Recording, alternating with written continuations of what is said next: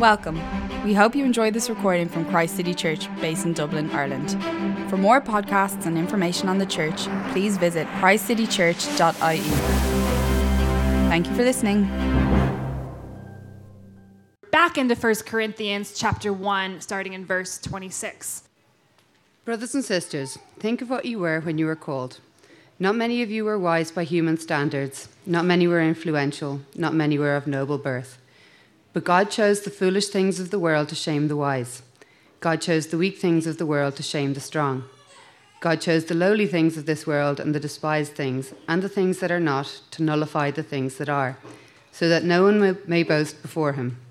It is because of him that you are in Christ Jesus, who has become for us wisdom from God, that is, our righteousness, holiness, and redemption.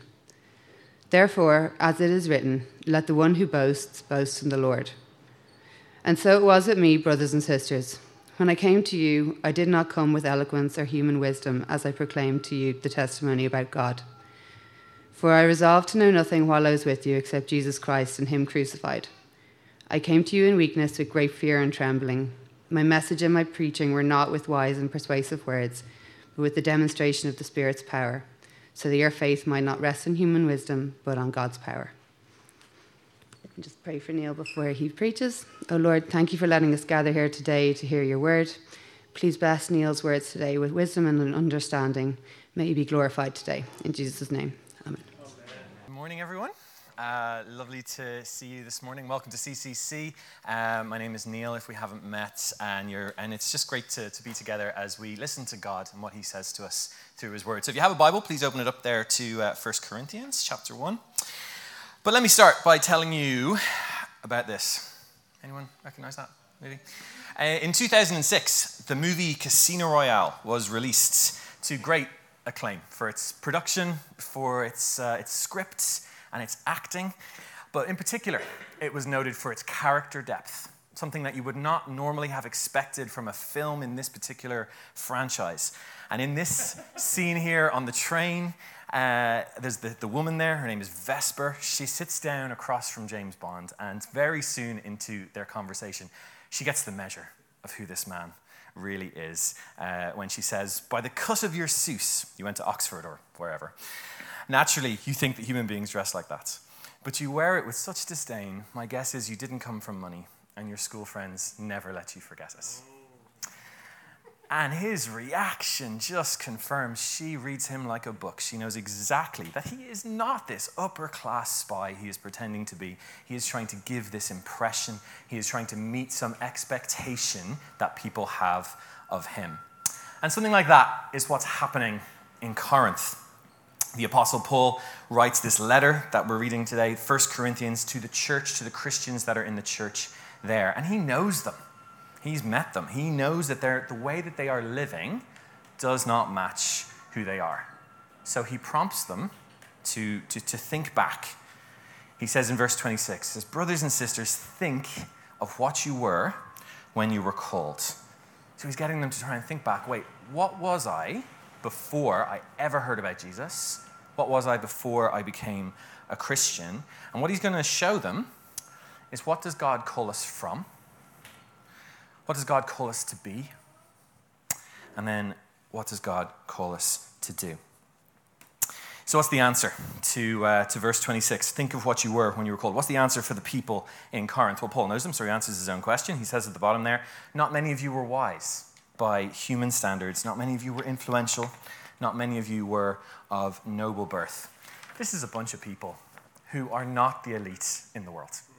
They are not nobility. They are not known for their great wisdom, something that would have been very highly valued in ancient Greece in particular. And they're not people of influence. They're a bunch of nobodies. They're no big deal. At least he says not many of them were. He doesn't say none. He says not many. And we know from other parts of the Bible that some people who are called by God to be Christians are very wise and influential and upper class and wealthy. And in the Bible, we can see examples of this. One of my favorites is the Roman centurion from Luke chapter 7. And Luke chapter 7 is an amazing account of this incredibly influential elite man of incredible influence. The Jews even went to Jesus on his behalf. Like, the Jews went on behalf of an upper-class Roman. That is unbelievable. And they went to tell Jesus, oh, Jesus, this centurion, He loves our nation, and he has built our synagogue. And guys, that is influence you cannot buy, that they would do that for him. But amazingly, the centurion, he understands that as much as he rules over his troops, that Jesus rules over him. And Jesus says his faith is amazing. But it does seem to be very hard for people who are great in the eyes of the world to hear and respond to God's call. And every human being already has our sin and the devil encouraging us, don't listen to God, don't go for what he has for you in his life, don't listen to his plans for you. But if you're great in the eyes of the world, it does seem even harder. Jesus says it's very hard for a rich man to enter the kingdom of heaven. It'd be easier to get a camel through the eye of a needle. So it is, if you are a person with great wisdom or influence, if you're the upper class, those can be God-given things, but pride can corrupt them. So a person that's great in the eyes of the world might say, well, I don't need what God has for me. I'm fine. Or I don't want what God has for me. But Paul says to the Corinthians, not many of you were like this. And he's not belittling them. He calls all of them his brothers and sisters. They're Christians just the same as he is. But Paul's words here, they're an attempt to remind them, to refocus this church. Because what has happened, ironically enough, for a bunch of people who live in Corinth and who were not much in the eyes of the world in Corinth, they have actually adopted the values and the divisions of the world and brought it into the church. In how did they treat each other? So Paul has said, not many of you were wise or influential, not many of you were noble, and yet they are dividing themselves into these little groups. We heard about that last week. They have different leaders that they prefer. In chapter 3, Paul will go on to call them worldly. And this is affecting for them what it is to be a Christian and what their experience of being a Christian is. But think of what you were, Paul says. Because whether you were something in this world, whether you were not something in this world, if God comes into your life, when God comes into your life, he affects change on such a deep and profound level that whatever they were, whatever any Christian were, what we are now is completely different because they have been called by God and they themselves are an example to the world of how God works through something that looks weak, that looks like nothing. But God will work through the weak and the nothing to draw people, not to yourself, but to God and his power and his greatness. And we can see that in verse 27 and in verse 28. It says, God chose the foolish things of the world to shame the wise. God chose the weak things of the world to shame the strong. God chose the lowly things of this world and the despised things and the things that are not to nullify the things that are. If you look at those two verses, do you see the list that it makes for us? Foolish, weak, lowly, despised, the things that are not. You know who that could describe? When you look at that list of characteristics. That's exactly what they said about Jesus. Jesus allowed himself to be arrested and beaten and crucified. You can imagine him on his knees with the soldiers whipping him with every punch, one after the other, bruises and cuts and blood pouring out of him. They nail him to a cross, utterly despised, and looking up at Jesus, the people who passed him by, you know what they saw? They saw weakness, they saw defeat, and they saw a fool who said that he was the Messiah. But he can't be, they think, because there he hangs up on the cross. And they sneer at him. Oh, if you're the Son of God, come down from your cross. And he doesn't come down. But the remarkable thing the Bible tells us is that he could have come down, but he chose not to. Earlier on, Jesus was in the Garden of Gethsemane, and Judas comes with a big mob to arrest him, and Peter's not having that. So he grabs a sword and he cuts off the ear of the servant of the high priest. But look at what Jesus says to Peter as he's telling him, put the sword down. This is what he says. And I think this is a remarkable example of God working through what appears to be weakness and foolish. Jesus said to him, do you think I cannot call on my Father? And he will at once put at my disposal more than 12 legions of angels. So that means that at any point, while Jesus was being arrested and beaten and crucified, he could have stopped it. So why didn't he? Why in the world did he allow himself to be treated as and looked upon as weak and foolish? This is the type of characteristics Paul is telling the Corinthians. You're like this too. Why would Jesus allow himself to be treated like this if he is who he claims to be? And the answer to that is to make it possible for God to call these people into his kingdom. Jesus died for the sins of all those who would put their trust in him as the Son of God who came to save them. And maybe that's you today. If you've never made the decision for yourself to answer God's call, consider perhaps that he has arranged for you to be here today to hear it. He's reaching out. That's what God does. He calls us to belong to him. So if your head or your heart is moved to respond to Jesus today, don't ignore that. There'll be people up the front who you can come and chat to me, or there'll be men and women up the front you can come and pray with. I mean, we're not the important ones. We want you to talk to God, but we're here to help if you have any questions or you want to pray with someone. Speaking of movies a little earlier, in movies, actors and directors, they get a lot of praise. But if you watch any movie, anyone at all, pick anyone you want, right at the very start, you'll be shown a logo for the film. And basically that logo is the company that made it, is the studio that put it together. And they want you to know that logo is there front and center right at the start because they want you to know that there would be no movie without their backing, without their supports. You can have all the actors and all the directors you want, but if you don't have the company that made it, then it wouldn't exist. And that's why when a film wins Best Picture at the Oscars, the director doesn't get it. The actors don't get to keep the statue. The producers get it. The company who made the movie, who's responsible for everything. And likewise, and we see who's responsible for everything in verse 27. It tells us that God chose. God chose the foolish to shame the wise. Think about that for a sentence. God chose the foolish to shame the wise. That doesn't actually necessarily mean that they're fools, the Christians in Corinth. They might be, but some of us might be. But that doesn't necessarily mean that they're fools, because God clearly gives to some amazing intelligence, the ability to engage and to debate. But what that means is, God, at the start of verse 27, God chose the foolish things of the world to shame the wise. It means that they're not like the philosophers and the thinkers of the wise ones of Corinth who hold their reason and their intelligence up in the highest place. In fact, God is shaming people who do that. Now, that's an interesting word to see, that God would, you can see it there on the screen, that God chose the weak things of the world to shame the strong. What does God mean by that? Does God shame us? If you're a Christian, you know that Jesus on the cross has taken away our shame. So what does that mean? It's about vindication. Vindication. The Corinthians, Paul is saying, are proof that if anyone thinks you can reason your way to God or reason him out of existence with a powerful or impressive argument or with one strength of one kind or another, well, Paul is saying that the death and resurrection of Jesus will put you to shame.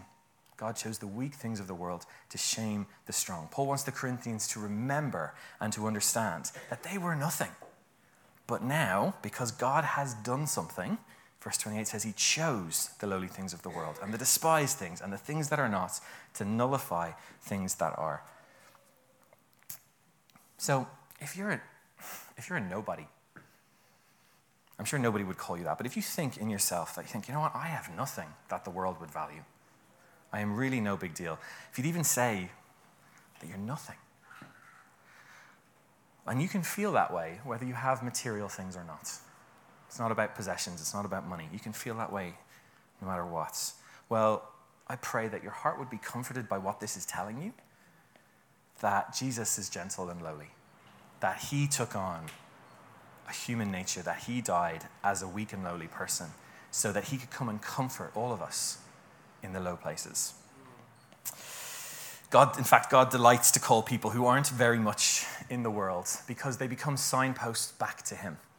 Because his power and work can be clearly seen in them. It's clear that they're the people Paul is talking to in Corinth. He says it's very clear you're no big deal because therefore you can see what God has done in you all the more. It contrasts the things that are. The wise and the strong things of this world are nullified. And if you're a Christian, then what that leaves you with is nothing to boast about. And that's what it tells us in verse 29.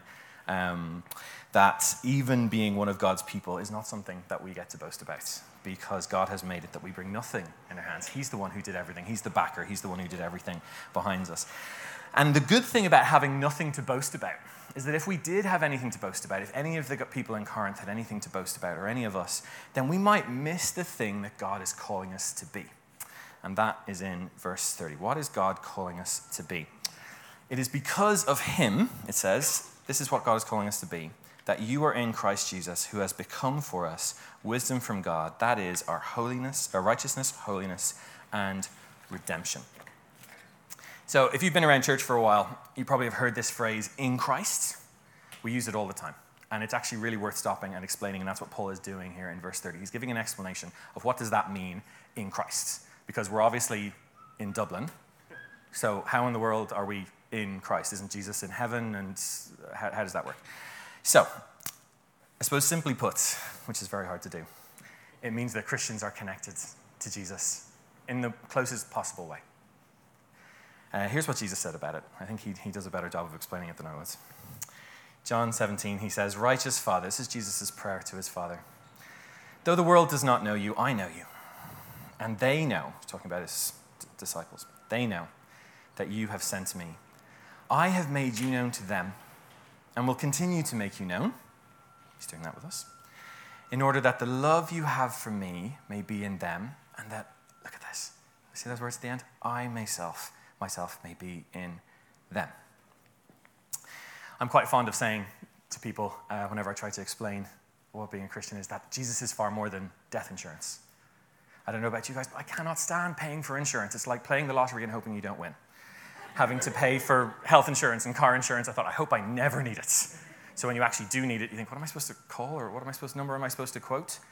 But Jesus is far more than just death insurance. It's far more than just, well, one day I might die, so I want to make sure I'm good. He is far... If that's all he is to you, you have missed what he is. That's not what he's talking about in John 17. He is far more than that. Jesus wants us to know him. That is what it is to be a Christian, is to know the creator of the universe who would humble himself and die on a cross to save you. That is what it is to be in Christ.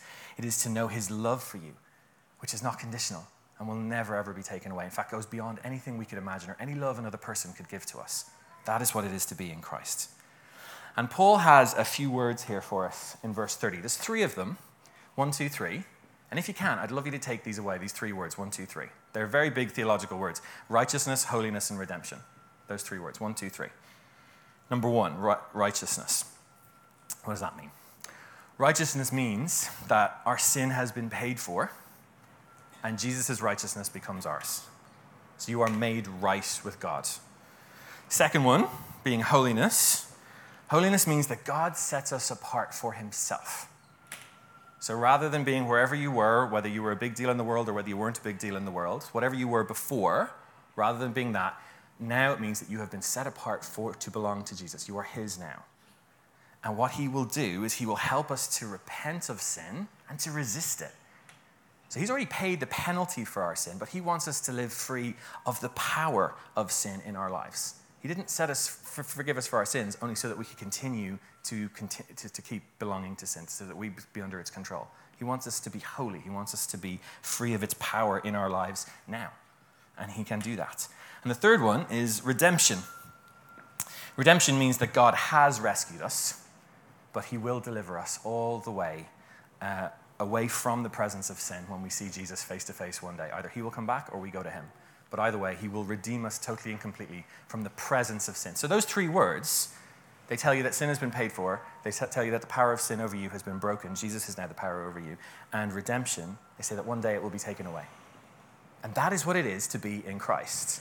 So Paul is saying to the church, and God is saying to us through his living word today, whatever you were in the world, not many of you were wise, influential, powerful, whatever. In fact, some of us are weak and foolish. But whatever we were, whether we like that, whether we like the Roman centurion, God has worked in our lives to such an extent that this is who we are now. And that is remarkable.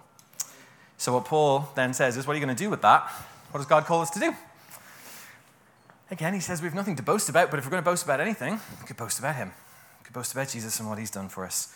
So brothers and sisters, if you have wisdom or wealth or strength, you can boast, actually, that God the Father has called you to belong to Jesus. And you know, brothers and sisters, if you have no wisdom and no strength and no wealth, you can also boast in what God has done for you. There might be a challenge for both types of person there. I know those are 2 extremes, but there might be a challenge for those of us who think we're nothing. No, you're not. In Christ, you are everything that you need to be. And there might be a challenge for those of us who actually are quite a big deal in the world and go, well, actually, what is God challenging me? Where's my identity actually belong? Paul himself is an example of how he shared the gospel with them. If you have your Bible there, you can look at chapter 2. In verse 1, he says he didn't come with eloquence or human wisdom, which is quite a statement for a man who wrote an awful lot of the New Testament, and it's amazing, and God spoke through him, I know, but still, he's trying to make a point that it's not about his eloquence or his human wisdom. But in verse 4, he says as well, I have no power, no wise or persuasive words. It's basically, he didn't con them into us. He didn't just come in as like the new idea in Corinth amid a sea of all these different belief systems. I've got the next best one, lads. That's not what it was. He wasn't just a persuasive guy. In fact, verse 3, he says he was weak and afraid, and he was trembling. And yet people came to faith. And how is that? Well, he says in verse 2, I resolved to know nothing while I was with you except Jesus Christ and him crucified. And when he says that, I resolved to know nothing. It's not that he was walking around Corinth and someone said, Paul, would you like to know what's on the menu for dinner? And he said, no. I resolved to know nothing except Jesus. And that's not what he means. Obviously, it's not what he means. He wasn't like, he wasn't also one of those types who's like, oh yeah, I'm not interested in you. All I want to talk to you about is, of course, he knew more than just. But what he's saying is what matters to him most, what drives him, who he is, what he wants other people to know, what he's passionate about. It can be very challenging whenever we get very passionate about something. It's not a bad thing to be passionate about whatever it is you really enjoy. They're probably God-given things. But what Paul is driven by, what he wants people to know, where he is and who he is and what he wants to share with other people. You see how he puts it? He says Jesus Christ and him crucified. He's sure to get in what the cross means. Jesus' humility and weakness, and how that meant that people could become in Christ, and what all that would mean. In my last job, 3 days before I left my last job, a new guy started. Very nice guy, really friendly. Even in the short time that we worked together, we made this connection. And I remember being a bit sad, I'm not going to get to know this guy. Build up a friendship by which I could share Jesus with him one day. And I left the job, and then over Christmas I saw him. I was out for dinner, and he was the waiter. The guy works 2 jobs, and there he was. And he remembered my name. So warm, so it's the same guy I remember, so friendly. And I thought to myself, I should invite this guy to church. It's Christmas, he'd expect it. But I didn't, And I know this isn't a very inspiring story, but here's why I'm going to share it with you. I think the reason I didn't is because I was afraid. I was afraid because I was depending on my own influence and my own words. And I thought, I've hardly said a word to this guy. I haven't got this bill of trust with him. It's going to sound foolish to him. I thought I would look weak and foolish, and I don't want to look weak and foolish. I don't want to. You see what I'm trying to say? That's what Paul was saying to the Corinthians. Not many of you were much in the eyes of the world. What do these verses say to me? What do these verses say to us? That God is the one who calls people to belong to Jesus. If you're a Christian, that's what happened to you. He chose you, and you're in Christ forever by his power, and he will continue to work his Holy Spirit in you, and in you, but also with the people he has put in your life. And you never know what God will do with that. And as we live this out, as what we say and what we do reflects who we are in Christ, not whatever we were, we will find something amazing will happen in us. If you have a look actually it's on the screen, verse 5 there at the bottom. That your faith, Paul says that your faith, this is all what's going to happen as we live out who we are in Christ, not who we were in the world. See verse 5, that your faith might not rest on human wisdom, but on God's power. It's kind of picked up in that video we watched earlier, but so often people think of a Christian, oh, you have great faith. A Christian, oh, you have great faith. I don't have faith like that. So someone might say to you. And verse 5 tells us, no, it's not my faith you need. It's the one that my faith is standing on. It's the one that our faith is powered by. And what does that tell you? That your faith might not rest on human wisdom, but on God's power. So brothers and sisters, think of what you were before you became a Christian. Understand what God has done in your life through the cross, and can see how all that was not through what you were in the world or what you weren't in the world. It was through God's power at work in you. And he will continue to work his power in you, that you might better understand what it is to be in Christ and better share the gospel. And that can be a prayer for us individually, but also for us as a church, as we see God's power at work in our lives. Let's pray and ask God to convict us of this. Dear Heavenly Father, we pray for CCC and us as a church that what we are would be a people who are found in Christ. That Jesus, who is our righteousness, our holiness, and our redemption. Father, would you challenge us, encourage us to be who we are in Christ, not whoever we are in the world or whoever we were before you found us. We do thank you so much that you've called us to belong to Jesus. And we pray for those we know and love who do not know Jesus, that your power would be at work in their hearts, in our lives, and that we will testify about Jesus and be a church that sings the song of the gospel wherever and with whoever you've placed us. Amen.